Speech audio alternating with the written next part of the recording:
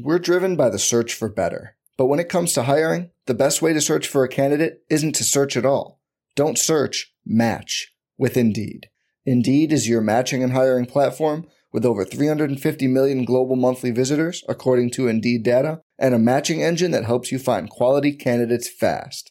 Leveraging over 140 million qualifications and preferences every day, Indeed's matching engine is constantly learning from your preferences.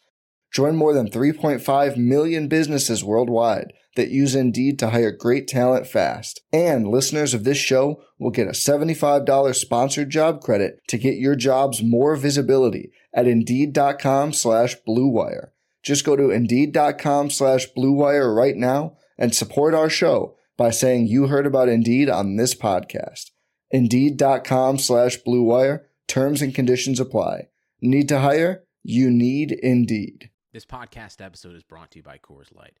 These days, everything is go, go, go. It's nonstop hustle all the time. Work, friends, family, expect you to be on 24/7. Well, sometimes you just need to reach for a Coors Light because it's made to chill. Coors Light is cold lagered, cold filtered, and cold packaged. It's as crisp and refreshing as the Colorado Rockies. It is literally made to chill. Coors Light is the one I choose when I need to unwind. So when you want to hit reset, reach for the beer that's made to chill. Get Coors Light in the new look delivered straight to your door with Drizzly or Instacart. Celebrate responsibly. Coors Brewing Company, Golden, Colorado. Support for this podcast comes from U.S. Bank. When it's time for a new credit card, the best ones do way more than just buy stuff. And that's why U.S. Bank offers credit cards that make every day more rewarding. Earn cash back. Score points when you shop, dine out, travel, or binge watch. Or get a low intro APR. U.S. Bank credit cards were designed to fit your lifestyle. So make every day more rewarding and check out usbank.com/credit card. U.S. Bank credit cards are issued by U.S. Bank National Association ND. Some restrictions may apply. Member FDIC.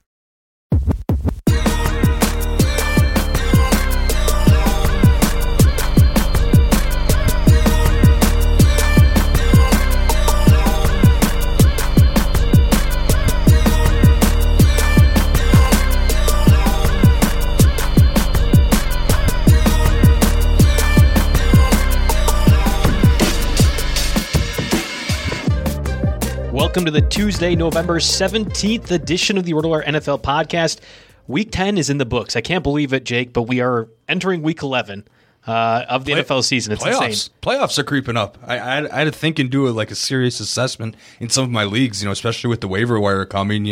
There are probably some owners that are, unless you have a dynasty league, owners, managers, what have you. Yes, managers that are thinking that are out of it mentally. I mean, at this point, might be looking ahead to basketball. Of course, we got college basketball right around the corner. The draft this week, and then that's the basketball you're thinking of. NBA. Yeah, as a Bucks fan, that's the one you're thinking of. Yeah, no, the Bucks. That's crazy. A lot of people have their mind on that, but not us. We've got our mind on football here, and if you're still in it, we're here to help you with those waiver wire pickups and hopefully give you an edge. And it's interesting. The strategy changes because you kind of have to look at who you're competing against on the waiver wire, what those needs are, and then take that into account when using your bids. You might not have to make a $40 bid if the other person that needs a running back only has $26 in fab left. So just something to keep in mind here as we start to think about this. Yeah, that's actually a really good point that should be brought up as the strategy that comes with the free agent decisions that you're going to have to make and in the ensuing weeks. I mean, we're going to have teams on bye until week 13. For many people in fantasy leagues, playoffs start week 13 or 14. So you're going to have to consider that and certainly be looking ahead to the strength of schedule for the rest of your players.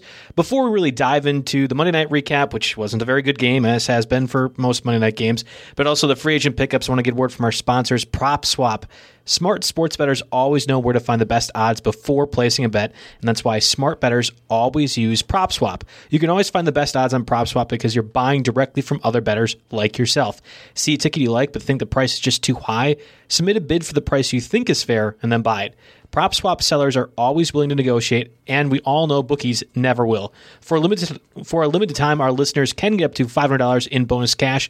Just use the promo code ROTO500. That's promo code ROTO500, and PropSwap will match your first deposit up to $500.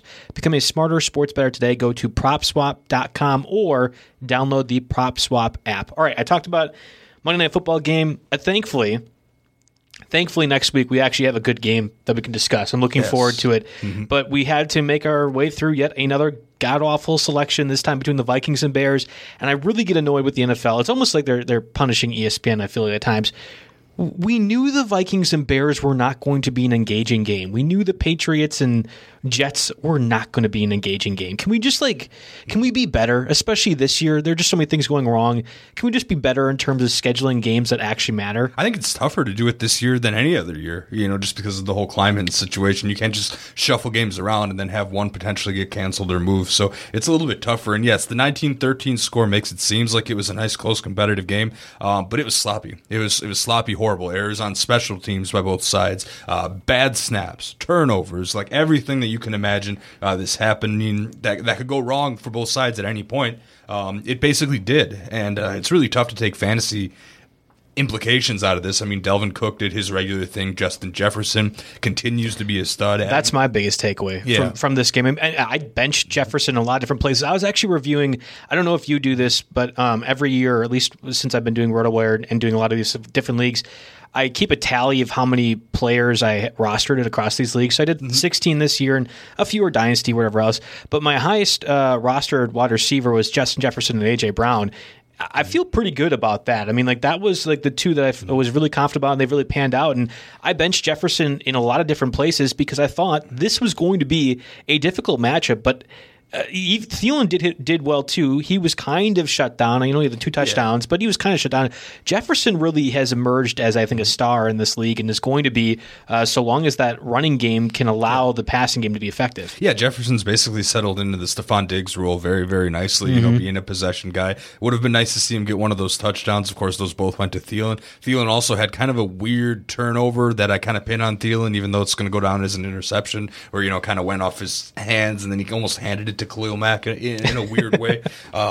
But he's still excellent fantasy days for both of those guys. That's pretty much all that's relevant there. The Bears continue to be a mess. Even their leading receiver, Allen Robinson, 6 for 43. That's not going to do much for fantasy owners. Anthony Miller had a wide open, or I wouldn't say wide open, but he was open to win the game. He should have caught it. And Foles missed him. So, or was it Tyler Bray at that point? Because Foles went down. It was Foles. Oh, yeah, that's right. Yeah, because in the very, very last Hail Mary type situation, Foles went down. So Bray had I think 2 or 3 attempts, and it looked as bad as you'd imagine a third string quarterback to look from the Bears offense. I will say, Allen Robinson, there was that pass right before Foles. Actually, that might have been Bray got hurt, where it just was. I mean, he was open. It was about 20 yards in the out.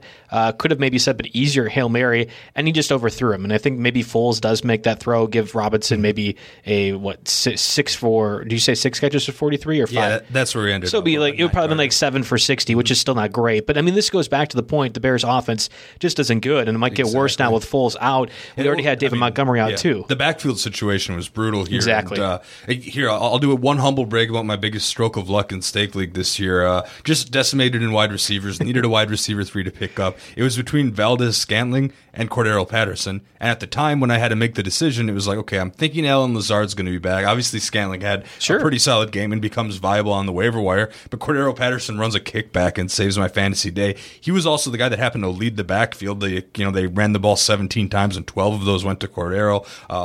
I don't know if that really holds up, but any of those Ryan Nall truthers out there were pretty disappointed. He was outcarried by Artavis Pierce. So Lamar Miller got a few carries too, right? I mean, I thought I saw Lamar Miller was, oddly enough, unless there's something wrong with the ESPN box score I'm looking at, he did not get carries, but he was targeted twice in the passing game. Oh, he definitely got 1 carry. I mean, maybe it was just. I mean, we do RotoWire. Sure, you didn't mix it up with Artavis Pierce? Well, I mean, I guess, but maybe the stat people did. We do RotoWire hoops every Monday, so it's a bunch of us just watching the game in the bar afterwards, and maybe it was just the alcohol or something. I'm kidding. That wasn't it. I really thought they said Lamar Miller on the broadcast, so I could be wrong. But I mean, even still. It's a difficult situation to read from the Bears' backfield, and what makes it worse is they have a bye this week, along with the Bills, Giants, and 49ers. So you're going to see a lot of these guys drop. I was lucky enough to get a game out of Cordero Patterson, but he's probably first on my chopping block when it comes to picking up another receiver this week because, again, nothing to get excited about when their backfield is any state of normal at all. Yeah, Montgomery isn't on injured reserve. It's different than David Johnson, who is placed on injured reserve, I think, with a concussion and will be out a minimum of 3 games. David Montgomery, I think he could be a back in week 12, when they're past their bye week, it's 2 weeks now removed. He has the Packers defense as well. I mean, that's going to be a decent enough matchup for him as we've seen over the past couple games for certain. Even James Robinson did very well again this past week. So just it is something to monitor, but it was a tough game overall to watch. Like my biggest takeaway is, again, Justin Jefferson continues to be one of the better receivers in the NFL and to me has kind of solidified himself as a wide receiver 2 or 3 in your fantasy lineups. Absolutely. And I don't think we know what's going to happen with Foles and Trubisky yet. Maybe we talk about that more when we get to the quarterback specifically, but I think that's kind of going to be up in the air until week 12 as well. Exactly. It's something that you kick down the road a little bit and maybe hope for the best in like a 2-quarterback situation, but you got to be expecting the worst when you're looking at this offense. Maybe if there wasn't so many other significant injuries to the quarterback position, it would matter more for the Bears, but I mean, there's going to be a pretty relevant fantasy starter across just about every darn league with Drew Brees out for it has to be a little while. I mean, we had the fractured ribs. Then there was reports afterwards saying he had a collapsed lung. I mean, like some say you're looking at like Tyrod Taylor minimum. I mean, obviously the cause of the situation was different, right? Here, but this could be career-ending for Brees. I mean, if you want to allow me to speculate out of control, what if Jameis plays reasonably well? It's not like we were getting outstanding play out of Brees, and I have to imagine that an IR move is probably coming. There was, I know, reports of it earlier today while I was checking the wire that it sounds as if it's not inevitable, but it's definitely along that path. So 3 starts at minimum for Winston. I think it could be even longer than that too. That's pretty good, and I know it's a different offense than the Buccaneers and a different quarterback or a different coach calling the shots for the quarterback. But this is, I mean, it's the Saints.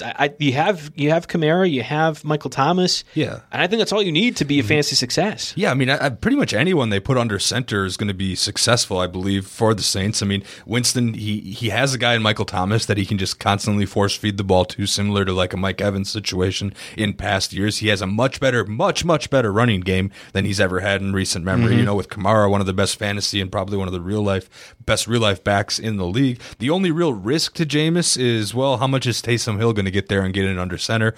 I don't suspect it will be a ton. They're not going to let Taysom Hill come in and throw 10, 12 passes all of a sudden. Right. It'll be similar to how Hill comes in with Drew Brees, takes a couple snaps, does designed runs, maybe throws a pass here and there just to give defenses like some film to think maybe he's not going to run the ball, but it's going to be pretty heavy in that. And, if that's really the case, then it takes away very little from Jameis Winston. And I'm ready to put a big bid out there for him in leagues where I need quarterbacks. Yeah, and that's going to be interesting. We talked about the 4 teams on bye. You're looking at maybe losing Josh Allen, maybe Daniel Jones, but certainly from the Bears and 49ers, you're not really starting any quarterback there unless you're in a 2 QB league. So it's possible that there's less interest, but you also have to include the fact Breeze was maybe a starter for people out there. I unfortunately had Allen and Breeze. So I'm like in dire straits now with my NFFC team. There is that type of situation where you're competing with Breeze. And then, of course, Teddy Bridgewater, who we're going to get to in a little bit as well, he's dealing with an MCL sprain. Maybe he doesn't play this week. That's 4 potential quarterbacks that are out that you'll be having to vie with for Jameis Winston. So I'm in one league with very deep rosters, already lost Dak Prescott, and the 2 quarterbacks I had been carrying, because it's a 14-teamer, are Teddy Bridgewater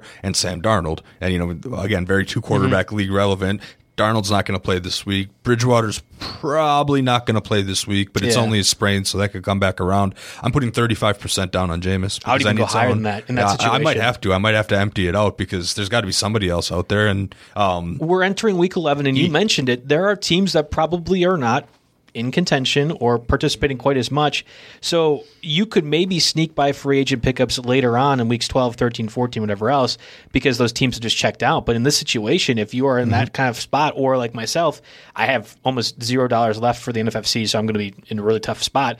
But I would be emptying out. This is a $250, $300 budget. It's $1,000 for the NFFC. So that's right in line with what you're saying. See, I thought it was a little high with 35% as dire straits, and I think you can get away with 18% in most standard formats. I just had a little unique situation here, but I'm even thinking like in Stake League, I've got Matt Ryan and Jared Goff, and neither of them have great matchups for me this week. Do I think about maybe dropping Goff, who I just picked up off the wire last week? I did too, yeah. Yeah, for that matchup, obviously didn't work out. I'm probably going to be starting Matt Ryan. It would have worked out fine if he just throws touchdowns instead of running the touchdowns. He had over 250 passing yards in the first half alone, and I'm not talking about this as a bitter person who also picked up Goff with the idea that I could start him in this now. It's I dropped 135 in stake with Goff, so I will take that. Good for you. I will take that. We're going to keep moving up the standings there. But anyway, I got to have a real long, hard discussion if I'm going to think about, maybe dropping Goff, cutting bait, and getting Jameis Winston. This week, do the Saints have the Bucks? Is it? I think I thought I had that down, or no, they had that in the past. I'm just thinking of that. Yeah, they just played them and they crushed, or they did crush them. They crushed them exactly. So the matchup coming up here for Jameis, you have you've got Atlanta. Right, that's what I'm saying. It's the juiciest streaming matchup that you can have. And then rest of season, he's only got one top 10 pass defense the whole rest of the way, and that's the Chiefs, who that could be shootout city anyway. I've been a little skeptical how the Chiefs have been able to maintain that, but Atlanta, Denver, Atlanta again. Oh boy. Okay, I think I'm going to move up that 35% bid. I just talked myself into it, man. It's Jameis time. I think it's okay to do that. And if you do want to get cute with your streaming options, Winston is not a bad play whatsoever. I actually kind of want to focus on the Taysom Hill aspect of this as well. Mm-hmm. I think in ESPN leagues he qualifies as a tight end. I'm not sure what it is for Yahoo or for other places, but Hill as a tight end alone, that's interesting to me because he can catch passes. I think he is going to throw a few more, or at least be in position to. And if that's the case, I think you really need to look at what Hill's qualifications are. If he is a running back or a tight end, Hill should be picked up in a lot of different places. If he's a quarterback, though, in your league or in your scoring, whatever it is, I'm not as interested. But just check that. If he's a tight end quarterback or tight end running back wide receiver, he's worth a look now. And I believe we normally leave the DFS to Scott and Laird on Fridays, but it's my understanding that Taysom Hill, unless this was a totally fake tweet, I'm trying to look it up right now, but it's my understanding that Taysom Hill is 4,500 as a tight end on FanDuel this weekend. So maybe something to think about there. I could very much see that. Granted, Kelsey's back, but what are you getting out of that position, to begin with? So especially in tight end, I could see making a 12 to 14% bid. I think that's the whole reason why I feel comfortable, because if I'm going to be speculating at the tight end position, again, if you have Kelsey, fine. If you had Darren Waller, he didn't do well this past week, but most times if you have Darren Waller, fine. Mark Andrews did okay. Hunter Henry actually scored a touchdown. There's very limited names that are like, yes, they're going to do great each and every week. And you're dealing with a lot of the Logan Thomases of the world that maybe will get 4 or 5 catches for 50 yards, something like that.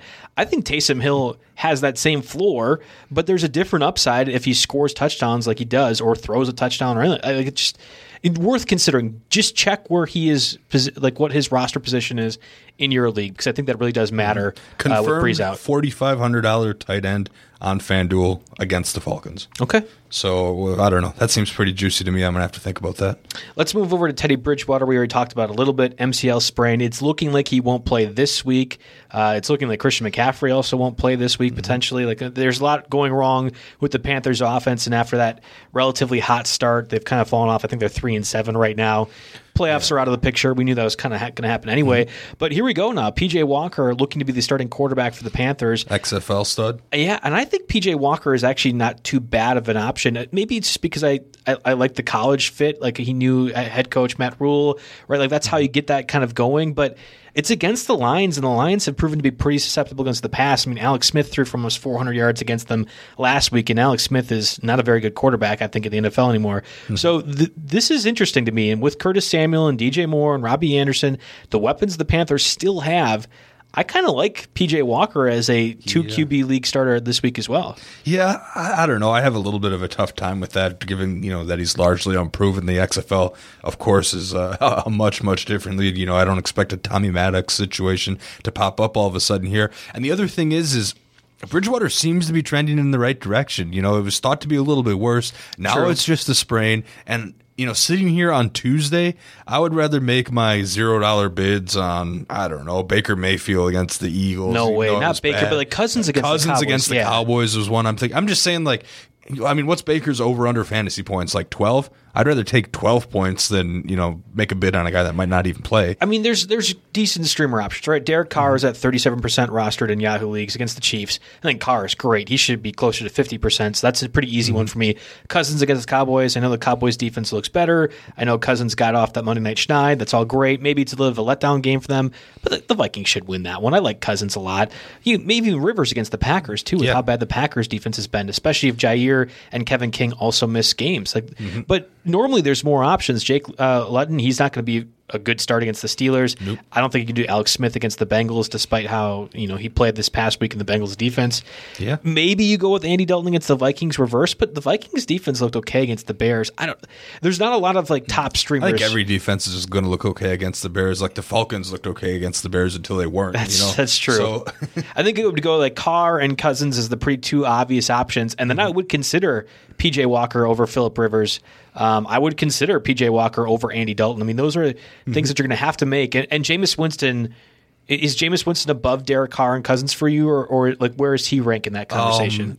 Absolutely. I think he's number one because it's a multi-week utility thing. You've only got a couple more weeks left here before the playoffs and it's win or go home here. So you got to go with your guy that playing the Falcons 2 times in the next 3 weeks, and chances are I'm expecting him to start both of those games. He becomes the number one, when you're looking at streamers. And I will give you that. I'll take P.J. Walker above the 2 quarterback leagues I have listed. I mean, it's not like Mullins is off this week. I had him written down. Joe Flacco. Right. Will be playing over Darnold. Drew Lock's day today with the ribs muscle. I would have Walker over issues. Lock every day. You see Rippin. Obviously, the Bears have a quarterback situation as well, but they're on a bye here. I mean, I kind of put Walker down in that tier, but who knows? Maybe he'll prove me wrong. I'm gonna have to roll out Mike Davis in one league if Chris Carson doesn't come back because we don't think McCaffrey's playing. Hopefully, Walker can be somewhat competent enough to get Mike Davis enough touches. Davis is gonna be fine though because we know the Lions just are awful at stopping pass catching running backs. I mean, this has been for their history of the franchise, it feels like, but certainly the past 5 years. J.D. McKissick, once again, had a really good game, and this is kind of a segue into the running backs. We had been talking about J.D. McKissick quite a bit as a pickup option. I thought he was one of the top ones this past week. Proved to be pretty fruitful in a full-point PPR league. I checked his roster rate. He's at 69% nice in Yahoo right now, so he doesn't really qualify anymore. That really needs to be closer to 80-90% because so long as Alex Smith is your quarterback, J.D. McKissick is going to be one of the top weapons for the Washington football team. Yeah, let me pull some numbers from Jerry's hidden stat line here. I think it's worth the price of a RotoWire subscription on its own. Of course, rotowire.com/POD if you want 10 free days. He lays it all out for you. So the snap share, McKissick 70%, Gibson 38%. So we all know Gibson scored 2 touchdowns. If you were playing Gibson like I was, you're not happy about it, but the underlying numbers here show McKissick's on the field significantly more. Yeah, Gibson got 13 carries to 8 for McKissick, but McKissick was targeted 15 times compared to 4 for Gibson and had 28.3% of the target share, ran 40 routes. I mean, that's pretty much receiver numbers from a guy with running back eligibility. He was closer to a floor game than a ceiling game for sure this week. I'm really happy that I picked him up in I think it's Vegas League that I have. I got to have a McCaffrey solution right away, and that's standard scoring, unfortunately. But still, but still, he's. I'm happy. I would venture to guess that the touchdown split the rest of the way might be a little bit more even. Gibson will score a lot. I guess he might be used more like right at the goal line here, but there's going to be some weeks where McKissick gets in on that action too. I like that McKissick is being used in the slot as well, and I think that's an underrated facet is that they're having Gibson and McKissick out there at the same time, and that's where you get those 40 routes run. Like he's part of that conversation. Again, with Alex Smith as your quarterback, that's going to be the option for 70% of the Washington offense is just those check down plays and short ones, and maybe every once in a while Terry McLaurin gets a big playoff, but that's kind of it. So I really like him again at 69% rostered in Yahoo. It doesn't really matter. It needs to be higher. I'm looking down the hidden stat line here. 34 snaps in the backfield, 18 out wide, 10 in the slot. Wide too. Okay. So he's playing all over the field. And the last thing, I don't want to give away all the Jerry's secret sauce here, but I saw this. It's in bold. It stands out to me. McKissick has accounted for 33 of the 102 targets with Alex Smith playing quarterback, 32.4%. So he's basically throwing to him 1 out of every 3 passing plays. And I can see this Washington football team,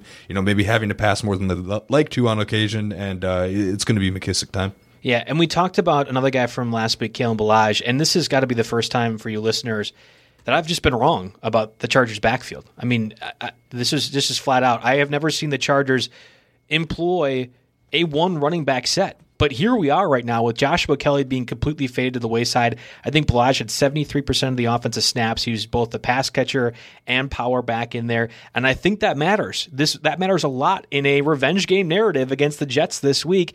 The Chargers should win. I know how inept the Chargers have been this season, but it's the Jets. if they can't beat the Jets this week, there's going to be a lot of problems and probably a lot of heads rolling. And if you're anticipating, like I am, the Chargers are going to be ahead, there's going to be running game involved. And I think Ballage is a big part of that. Now, if the Chargers continue to do runs on first down, on the very first down every single time, well, there's going to be problems. I think 17 of the 27 offensive first down they ran plays. Is it the Adam Gase playbook for Ballage all over I don't again? know what they were doing. It was just a bizarre game plan from the Chargers' perspective, and I've never seen them reverse course in that that way so badly. But I don't anticipate that happening against the Jets. I just think they're going to be more efficient. So Ballage actually is one of the top pickups for me this week because Kelly is completely gone. Tremaine Pope, who missed previous week, but I think in week 8 was the leading carrier, he didn't even play an offensive snap. Ballage is the guy right now for the Chargers, and Eckler's not coming back until at least week 12. Yeah, I would. That's fair. Ballage gets the pickup if you need a start for this week, for example. Eckler's coming back in week 12, like you said, so there's a target date there. Mm-hmm. So there's an expiration date on this Ballage thing. Not necessarily, though. Yes and no. Right, Eckler's going to be a fantasy star regardless, but there was times early in the season where Joshua Kelly could be started as a flex or running back too in different leagues, and I think that is now Kalen Ballage's role. So once Eckler comes back, Ballage just does Joshua Kelly stuff, and that can be okay if you are hurting on bye weeks. I think he actually can be a starter for 2 or 3 weeks in the fantasy season. Oh, well, fair enough. Well, a guy that we mentioned last week kind of only a little bit, we kind of hinted at him at the end. Maybe he's a $0 pickup. Of course, how things can change over the course of the week with the team's injury report. But a guy I think I'd rather have than Ballage, who's in a similar situation as far as window of opportunity goes, is Salvon Ahmed. He looks so good. He looked very good, and I'll admit I didn't know enough about him to see this one really coming. But as the team started to clean house and had more injuries, you had Matt Breida had the hamstring injury. Jordan Howard, I believe he was a healthy scratch, and then he was cut. And of course, you've got. I didn't even know he was cut. Yeah, makes sense. He got cut this morning, so I was okay. I didn't even write it down there. So Salvon Ahmed looked great, 76% snap share, 21 targets. This team isn't quite ready to let Tua air it out a ton, and wants to continue the running-based attack that they had so much success with in terms of Myles Gaskin. Now, Ahmed, if there's anything, he ran 15 routes and was only targeted once, so. You've got that, but 21 carries, 85 yards, and a score. He arguably has a case to be the top pickup because McKissick doesn't quite fit our threshold. And then there's Ahmed, who's only 6%. He's pretty much universally available because hardly anyone saw this coming. And I think there are a couple of receivers that I like, maybe a little bit more that are still in our threshold. But Salvon Ahmed has a very good case to be the number 1 running back pickup. I'll still take Ballage over Ahmed this week, and it's really just based off the matchups. The Dolphins play the Broncos this week, and it's not like the Broncos of old. I think the defense is now a little bit overrated. It's going off of name recognition from past years and stars that they used to have that are hurt and everything else like that. But I still think it's the Jets. And when you're talking about a guy that's going to get 15 carries against the Jets, I want that guy in my starting lineup. Not to say that Ahmed can't do the same thing against the Broncos. And again, I don't think people realize this. Go watch the tape of that Dolphins-Chargers game. He looked really good as a runner. I thought he was explosive. He was nimble. I think even when I was going to call him Haskins, the running back that's on IR right now. Oh, Myles Gaskin? Gaskin. Thank you. Even when Gaskin come back, I actually think Ahmed's going to have a play. He looked that good and that different from what I've ever seen from the Dolphins' backfield recently. So Gaskin is eligible to return off IR in week 12, so he's definitely out this week against Denver, and then they have the Jets. So that's why. There you go. Okay, and so I could see both of them playing well in that game. So that's why I rank Ahmed above Ballage on the pickups this week because of the eye test, and I've seen probably way too much negative eye test on Ballage to really be pulled over to being a believer. That's fair. The body of work that I've seen gives Ahmed a higher ranking, but both those guys, sure, they deserve spots on your claim list and could very well fit in his RB2s in this week for sure. Yeah, and I'll take Ballage and Ahmed over a guy like Cam Akers, who got the most carries that he has thus far, but really got low snap share. I'm not really sold on what the running backfield for the Rams is right now. It's a very frustrating endeavor to try to figure out. A guy like LaMichael Pirine is at 25% rostered right now. I'm not exactly excited about that either. I would rather have Ahmed and Ballage over Wayne Gallman, and I say this as a stake league roster owner of Gallman throughout this whole stretch. Beautiful? It's great. I'm living it up. 4 weeks in a row with touchdowns, getting in there twice this week. I also know it's impossible to continue to score every single week unless you're Delvin Cook, and Wayne Gallman is not not Delvin Cook. So like that's where I go back to. Yeah, they've got the bye coming up too. Yeah, so. well, that's where I go back to. I think Balaj and Ahmed are going to have situations that you can really use utility-wise for the next couple of weeks, and that's about it. But when you are talking about week 11 of a fantasy season, a couple of weeks is really all you're shooting for. You're going week by week now. Yeah. So a situation where I'm bidding on Akers instead of either of those two are because, one, I've got my starters in this league. So I've got Josh Jacobs, I've got Chris Carson, I even have Mike Davis to go this week. So if I want to flex a running back, I'm fine. I don't need a starter for week 11 necessarily, but I'm trying to maybe buy in low on somebody that could, have that potential as an upswing. And again, it's a keeper league. So I have a 16% bid down on Cam Akers because, it's relatively deep. The rosters are bigger than usual because of IR spot. So I've got a bid there on Cam Akers for sure. I believe Ahmed got picked up in that league, unfortunately. So there's just not a whole lot left here. And because I think 16 is the max on a $200 overall league budget that you'd be interested in keeping him at if he goes off, the rest of the season here. Obviously goes off. Yeah, there's a wide range of outcomes there. So I'm looking ahead as maybe a second keeper, something like that. So that's a situation where I'm going for Akers because, I wasn't crazy high on him because of the established guys they had in the backfield and the way the Rams just have seemed to run their backfield post Gurley.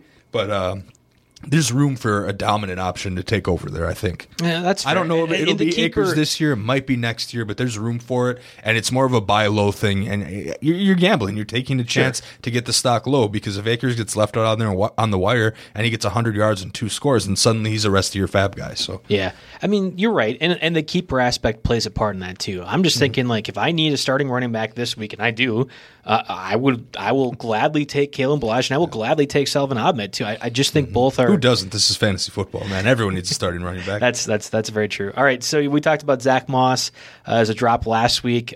I feel like he gets passed around in Stake League so often. I hear about him on RotoWire Basketball every Monday. Oh yeah, Zach Moss did nothing for me. He's on like 5 teams now. But I agree. I'm dropping him. Like at first, I regretted dropping Zach Moss, and then I saw someone pick him up for like I don't know. It was like a 15 to 20% fab bid, and I'm looking. I'm like, okay, whatever. I just laid the most beautiful trap ever, and I'm probably gonna do the same thing with Singletary this week because in a league like that, you've got to be flexible. I currently have ended up rostering Gio Bernard, Wayne Gallman. Finally got Nick Chubb back. I traded Michael Gallup to get Mark Ingram, which maybe we'll get something out of that here. Yeah, actually, he's on my drop list. We're not getting anything out of. Oh, Ingram's on your drop list. Yeah, we'll get to it. Keep going though.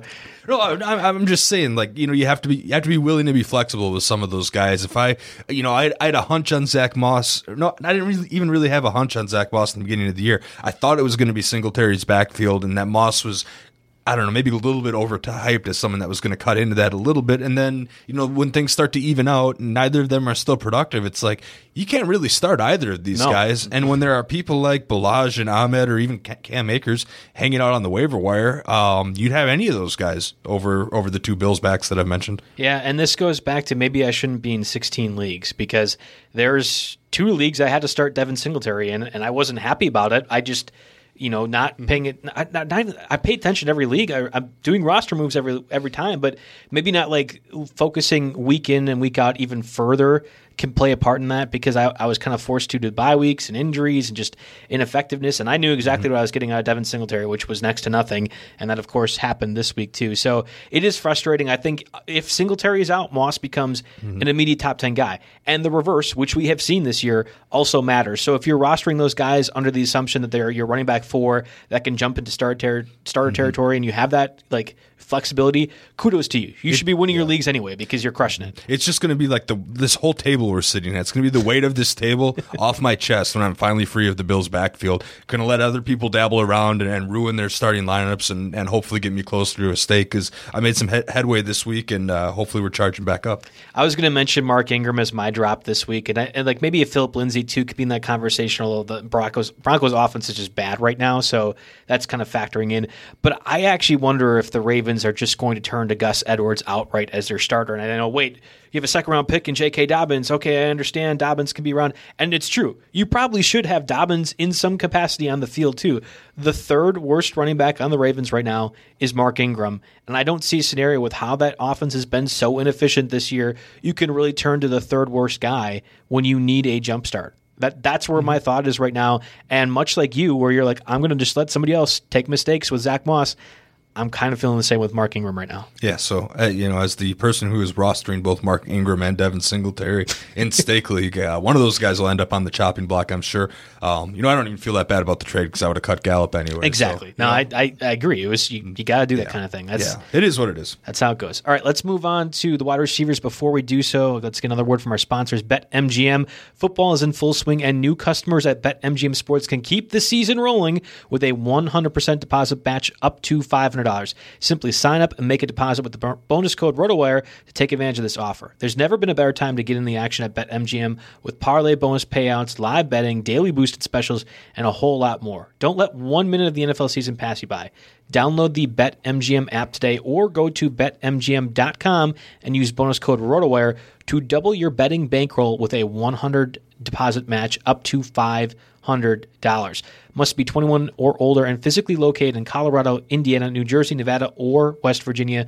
Please gamble responsibly. And if you have a gambling problem, call 1-800-522-4700 in Colorado and Nevada, 1-800-GAMBLER in New Jersey and West Virginia, or 1-800-9-WITH-IT in Indiana. Promotional code and offer not available in Nevada. Okay, so the wide receivers, we talked about Lazard, we talked about Curtis Samuel, we talked about Pittman, who really went off on Thursday, and I was kind of happy. We were both on that one a little bit. We talked about Hamler. We also talked about Jalen Reagor as well. The Pittman and Reagor ones are still available. For whatever the reason, no one's listening to our podcast well enough because you can still get Pittman just about everywhere, and I think Jalen Reagor only climbed up slightly. Now, he had a bit of a disappointing outing. I actually started Reagor over Justin Jefferson, which cost me a league. Over T. Higgins. Yeah, so it's the same boat. But I still believe that was the right matchup. I mean, like, Higgins is against a hard Steelers defense. We had Jefferson against a hard Bears defense, but yet Reagor didn't really capitalize. And I think that's kind of on Wentz in this scenario as opposed to Reagor. I still believe in the talent. I think he should be rostered in a lot of different places. But we need to focus on the Packers wide receivers because that's the most important thing right now. MVS, Marquez Valdes-Scantling, had his second consecutive pretty darn good week. He caught another deep pass. He actually caught it and went for a touchdown. Like, that's really the only thing you're hoping for with MVS right now. And then there's the fact that Allen Lazard is going to be likely coming back this week as well against the Colts defense. The Colts defense is pretty good as well. I don't know, like, what's your thoughts overall on MVS or Marquez Valdes-Scantling as one of the pickups this week at wide receiver? Yeah, I mean, first and foremost here, I think those first two guys that we led with, they're not at 50% yet. And you have to make those bids first. So Pittman is a guy who I'm willing to double down on. I'll make the largest bid, maybe outside of that Jameis Winston situation that was very specific. I mean, Pittman's 10% rostered here in Yahoo leagues. He's your top, possibly your top overall pickup this week. And I've got a 8% bid down in a keeper league. Why in that was he not rostered in your keeper league? It's a two-person league, so you get two keepers. It's not a dynasty thing. So he's out there. I thought you said you're in a league with two people. What is that? No. You get to keep. So it's a keeper league, not a dynasty league. Okay. You get two keepers. I've got one pretty solidified in Josh Jacobs, and I'm looking at putting bids down for Michael Pittman and Cam Akers because both of those guys are still out there. Sure. And and so I'm going to do that. I've got an 8% bid down there, and I'm thinking about upping that. I gotta make a tough decision, him or Akers, in that situation. That's easy to me. I think it's Pittman. Easily in that one. Yeah, and it just what I saw on Thursday night was the Colts really focusing on it. And T.Y. Hilton was actually involved. It was like, oh wow, T.Y. Hilton, he's back and on the team. Wow, this is surprising. But it was Pittman all the way, and they used him in a variety of different ways. You know what he reminded me of from Thursday night? I thought Michael Pittman actually looked a lot like how the Chargers used Keenan Allen. And I'm talking like crosses across the middle. There's deceptive speed that you were seeing on those. It was like, there's something here with Pittman. Well, because body type wise, coming out of college, part of the reason that I liked him so much as we do our tallies with all the leagues at the beginning of the year, and Pittman for $1 at the end of auctions, or Pittman as my last pick. I got that. I ended up with 4 or 5 of those, and of course half of them I dropped. Our dynasty league, I didn't realize that I had him sitting on IR, and then I was like, see that. Yeah. I just picked up a wide receiver. That's pretty cool.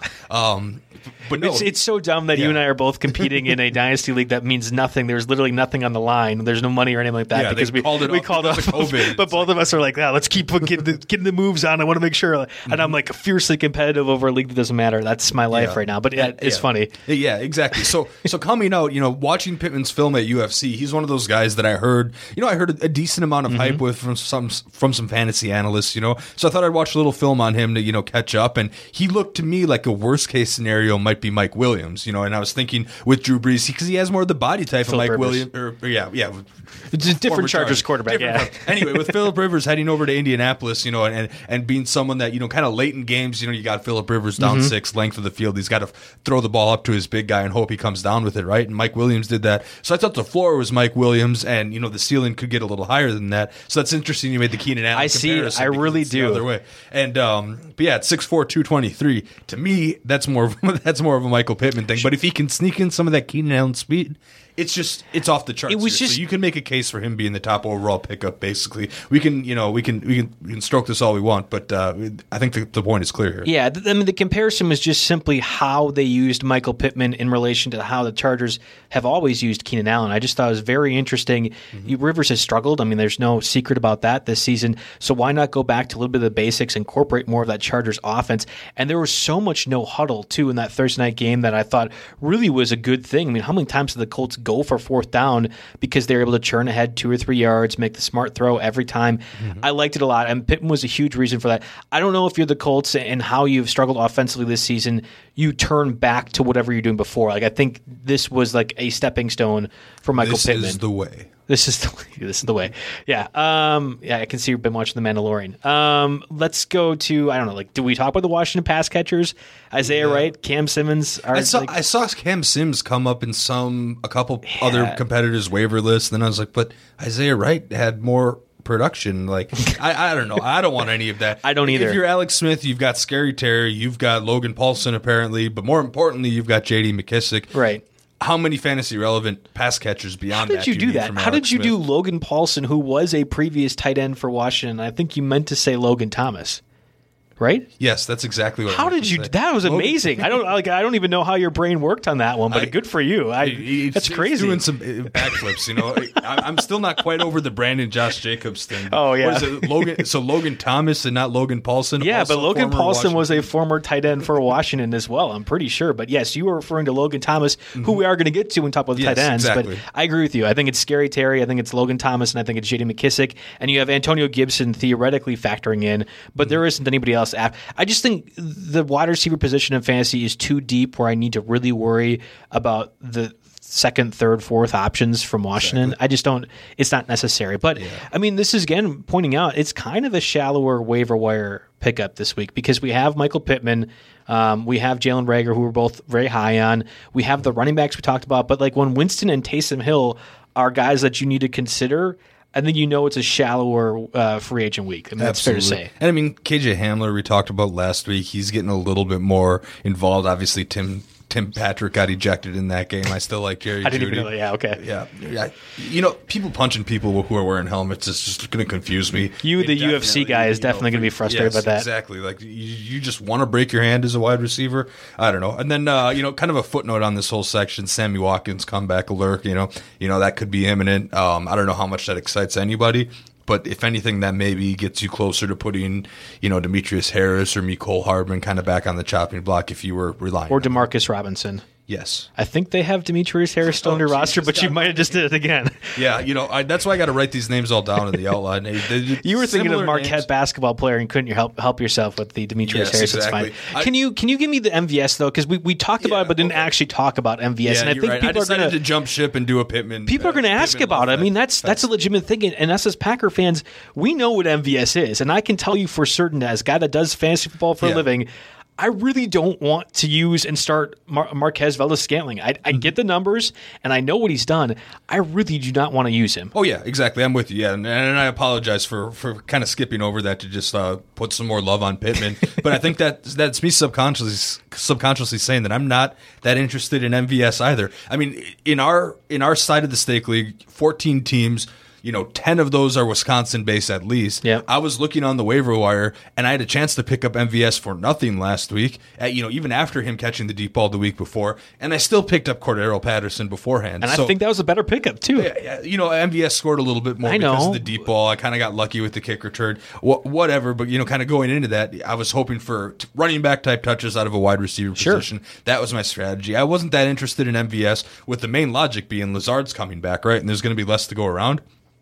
Now this week, I think this is the week Lazard comes back, so there's definitely going to be less to go around. I don't get crazy. I'm just not crazy interested in there. He's hit or miss. Will he catch a deep ball? Will he not? Even if he's wide open on a deep ball, you kind of feel like there's a 50-50 chance he even catches it. Yeah, even the ones that he's caught, it's been like, oh boy. I know. Oh boy. Yeah, it's definitely frustrating. And there's two positives going for MVS this week. A, they are playing in the Dome in the Colts. That matters. And I know the Colts pass rush is pretty good, and there's probably going to make Aaron Rodgers uncomfortable, but you're going to have better opportunities to throw a deep pass than in 20-mile-per-hour swirling winds in Lambeau Field. And yet MVS has done that now in 2 consecutive weeks. So there is that going for him, and I think Lazard coming back now makes the Colts have to focus on Davante Adams. I mean, they should, but also Lazard's going to be a factor. So therefore, MVS can do a little bit more slot stuff and get open in the middle. They don't have a lot of fast corners the Colts don't. So there is that factor as well. If you have to start MVS this week, and again, we go back to the 4 teams on bye, you're losing Stephon Diggs, you're losing Allen Robinson. I don't know if you're really losing Darius Slayton or Golden Tate or Shepard that much.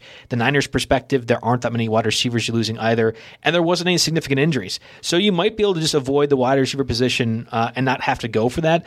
But in a best ball format, MVS is great. In a stake league, actually, where you are like, all right, I need the most points possible. I might not win this week, but let's see if I can get 20 out of somebody randomly. MVS kind of fits. I'm okay with that. But he is still very, very below Pittman and Rager for me rest of the season. Yeah. And I think you have to be fine with the 3-point duds as well as hoping for the 20-point performances like we've seen the past couple of weeks from MVS. You have to be aware of that if you are starting and rostering him. That was very well said. That is the exact story. All right. You got any drops this week? Yeah, I couldn't really think of any wide receivers that I was dropping necessarily. I've been dropping Keelan. I've been having a love-hate relationship with Keelan Cole for most of the season. It was a hate week for me this week, and then I was like, oh, wait, well, maybe DJ Shark is going to be able to do something against the Packers with Jair and Kevin King out. That didn't really happen. It was actually Keelan Cole that was able to benefit from it.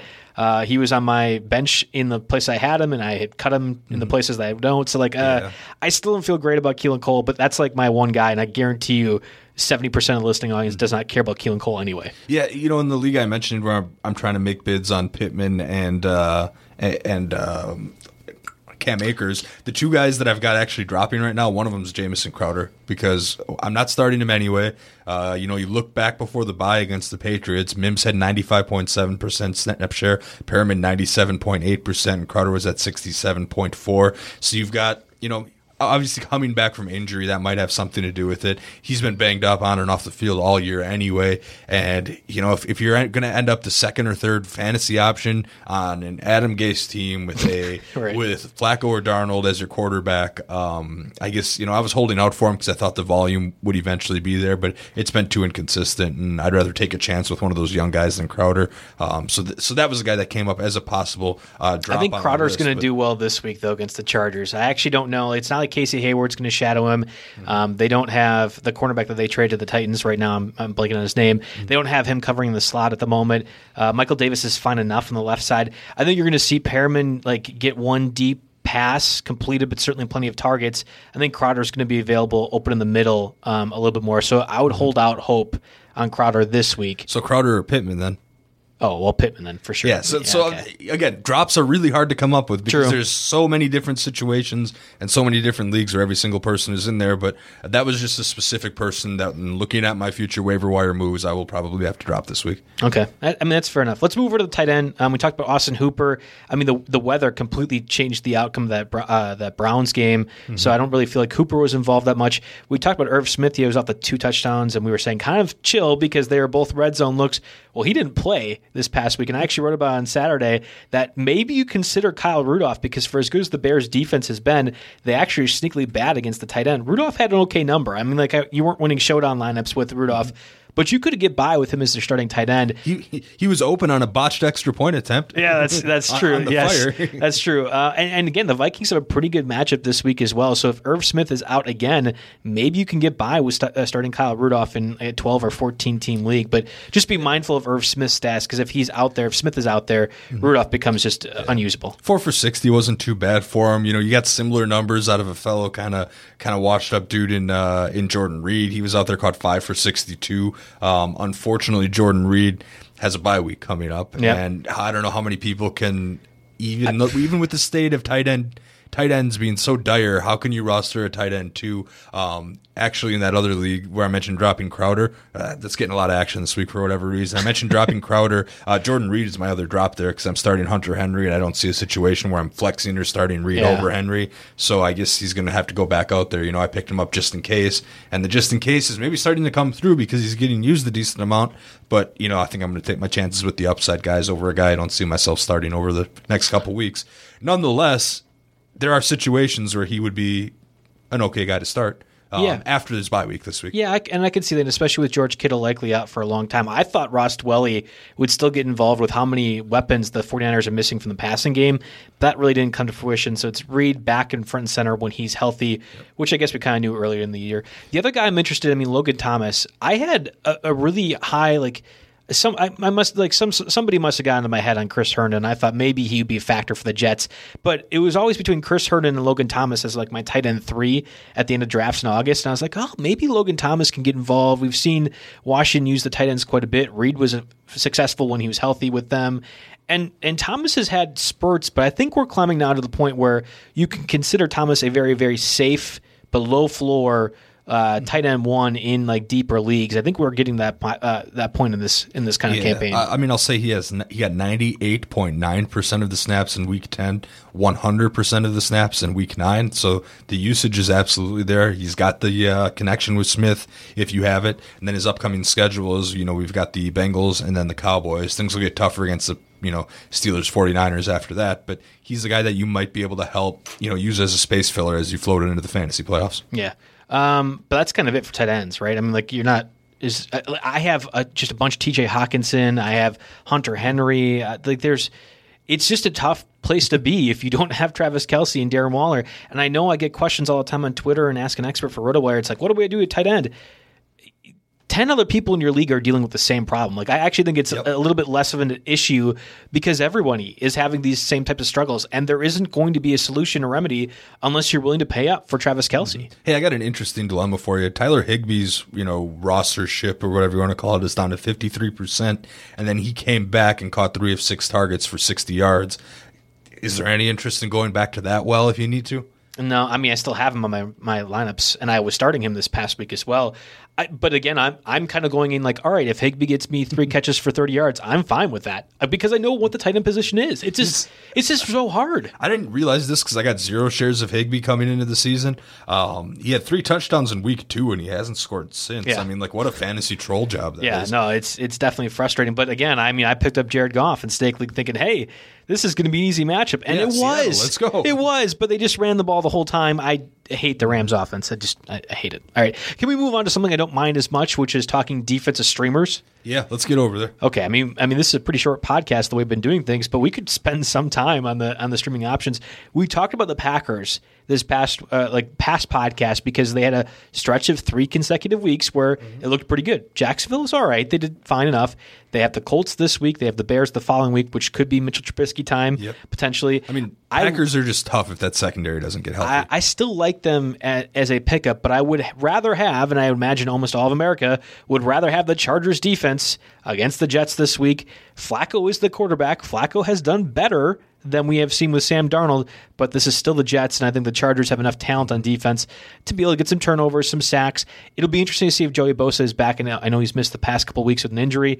If he is available, if Bosa is available, that'd make this so much juicier. Easy start for me, an easy pickup everywhere. Yeah, we're on win or go home scenarios for a lot of fringe playoff teams right now, and this is the time of the year where you might actually have to spend 1 or 2% on a defense. And in this case, the Chargers might be one of them. And I wouldn't be shocked, if some leagues, looking at the bye weeks again here, Bills defense is pretty highly owned. Bears, big playability, so a little bit there. Giants and 49ers, maybe not quite as much. But yeah, this is one where you might actually need to spend a little bit of fab on here. Looking down the list, Rams 49% at Tampa Bay. Nah, not really. Washington 30% versus Cincinnati. Maybe. Denver 21% versus Miami. Not really that interested in them. It gets really tough. But, so the Chargers are the clear-cut one. And there are a couple teams, though, that might not quite fit the Yahoo thresholds, but do fit the ESPN thresholds that have a 3-week kind of beautiful schedule, like you mentioned with the Packers. One's the Vikings, 56% on Yahoo, so just above our threshold. But they get the Cowboys this week, and they follow it up with matchups against the Cardinals and the Jaguars. I don't like that one. Was it Cardinals? I think I miswrote that. Well, okay. That makes a big difference in this, but I actually think the Cowboys are going to be better. They're coming off their bye week. Andy Dalton should be healthy, and I know that Dalton struggled, but he has to be better than a journeyman backup in Garrett Gilbert and then something named Ben DiNucci. This is still Andy Dalton. He's got to be a better quarterback. And if you give Mike McCarthy a bye week, he almost always is successful. Certainly during his Packers stint, they always end up winning after the bye weeks. I think actually this could be a bit more difficult of a matchup from the Cowboys' perspective. Yeah. Okay. So I messed this up pretty bad. I saw CAR and wrote Cardinals. The Panthers. So it's the Cowboys, maybe PJ Walker and the Panthers, and then the Jaguars. Okay. Looks a lot better than what I originally said. Yeah. So there's a correction there for the Vikings here. So that's someone. That's fine. I actually just don't think that's one I target again. Of course, you're all going after the Chargers, but I would rather have the Packers. I think I'd rather have the Bengals, the Browns this week against the Eagles. And I don't know what I don't know what the Browns' strength of schedule is, or at least the next 2-3 weeks. But I'm not convinced in the Vikings one. I do like though the one that you have written down here, the Dolphins going against the Broncos, who could be missing Drew Lock, but even if Drew Lock is available, he's been so bad lately. You have the Jets the following week, and then you have the Bengals the third week, and the Dolphins defense just as good. I don't think people really understand this. Yeah. Byron Jones and Xavier Howard are scoring. They're making big plays. They're blocking punts and things like that. But I just think they're a very good defense right now, playing very sound, and they're going to be competitive, and they're playing teams they should beat. Exactly. So I like them as a pickup for a 3-week stretch if you have to. If you can't get the team that plays the Jets this week, the next best thing is getting the team that plays the Jets next week. Yeah, that might as well be the name of a podcast, right? That's just a uniform thing at this There's point. always that one team every year. I think last year was the Dolphins, when we were... For at least the first half. Yeah, exactly, where it's just like, okay, you just pick up and stream against them. They're always the most expensive in DFS. It's it is what it is. This year it's the Jets, and unless they make some changes, it could be that way for another year. This is the podcast about free agent pickups, but I can't wait to hear all the moaning and complaining that happens when the Chargers somehow ruin everyone's survivor bets when they put on them. I understand the premise behind doing a survivor and going after the Chargers against the Jets, and the Chargers should win, but this would be the most Chargers thing ever if they lost to the Jets. If you recall, I think 3 years ago, they ended the Browns winless streak over 2.5 years or 2 years, whatever it was. That was the first win the Browns had. That marked the worst period, I think, of the Chargers, and I think this could be as well if they lose to the Jets. I don't know. This is a home game for the Chargers. The Jets are heading all the way across the country. This is exactly why they would lose it. This is the most Chargers thing ever. Gambling narrative, it's the most Chargers thing ever. I'm just saying it. We've all heard that. I don't know.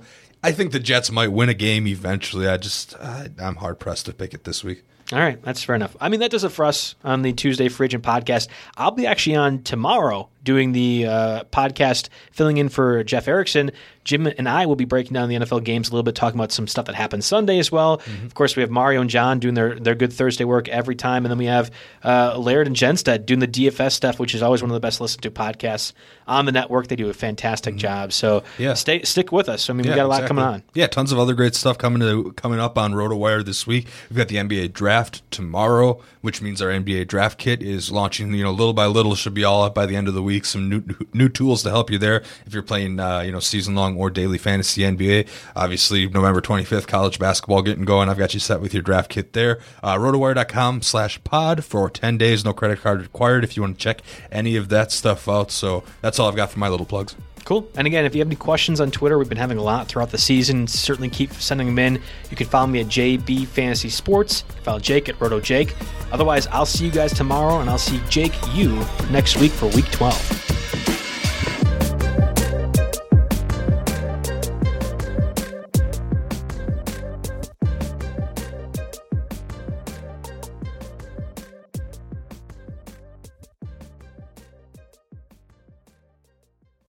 So, you've got an idea for a business, the store of your dreams. There's just one thing to figure out: everything. That's why Shopify's all-in-one commerce platform makes it easy to sell online, in person, and everywhere else. Sell on social media, source products with an app to get that first sale feeling.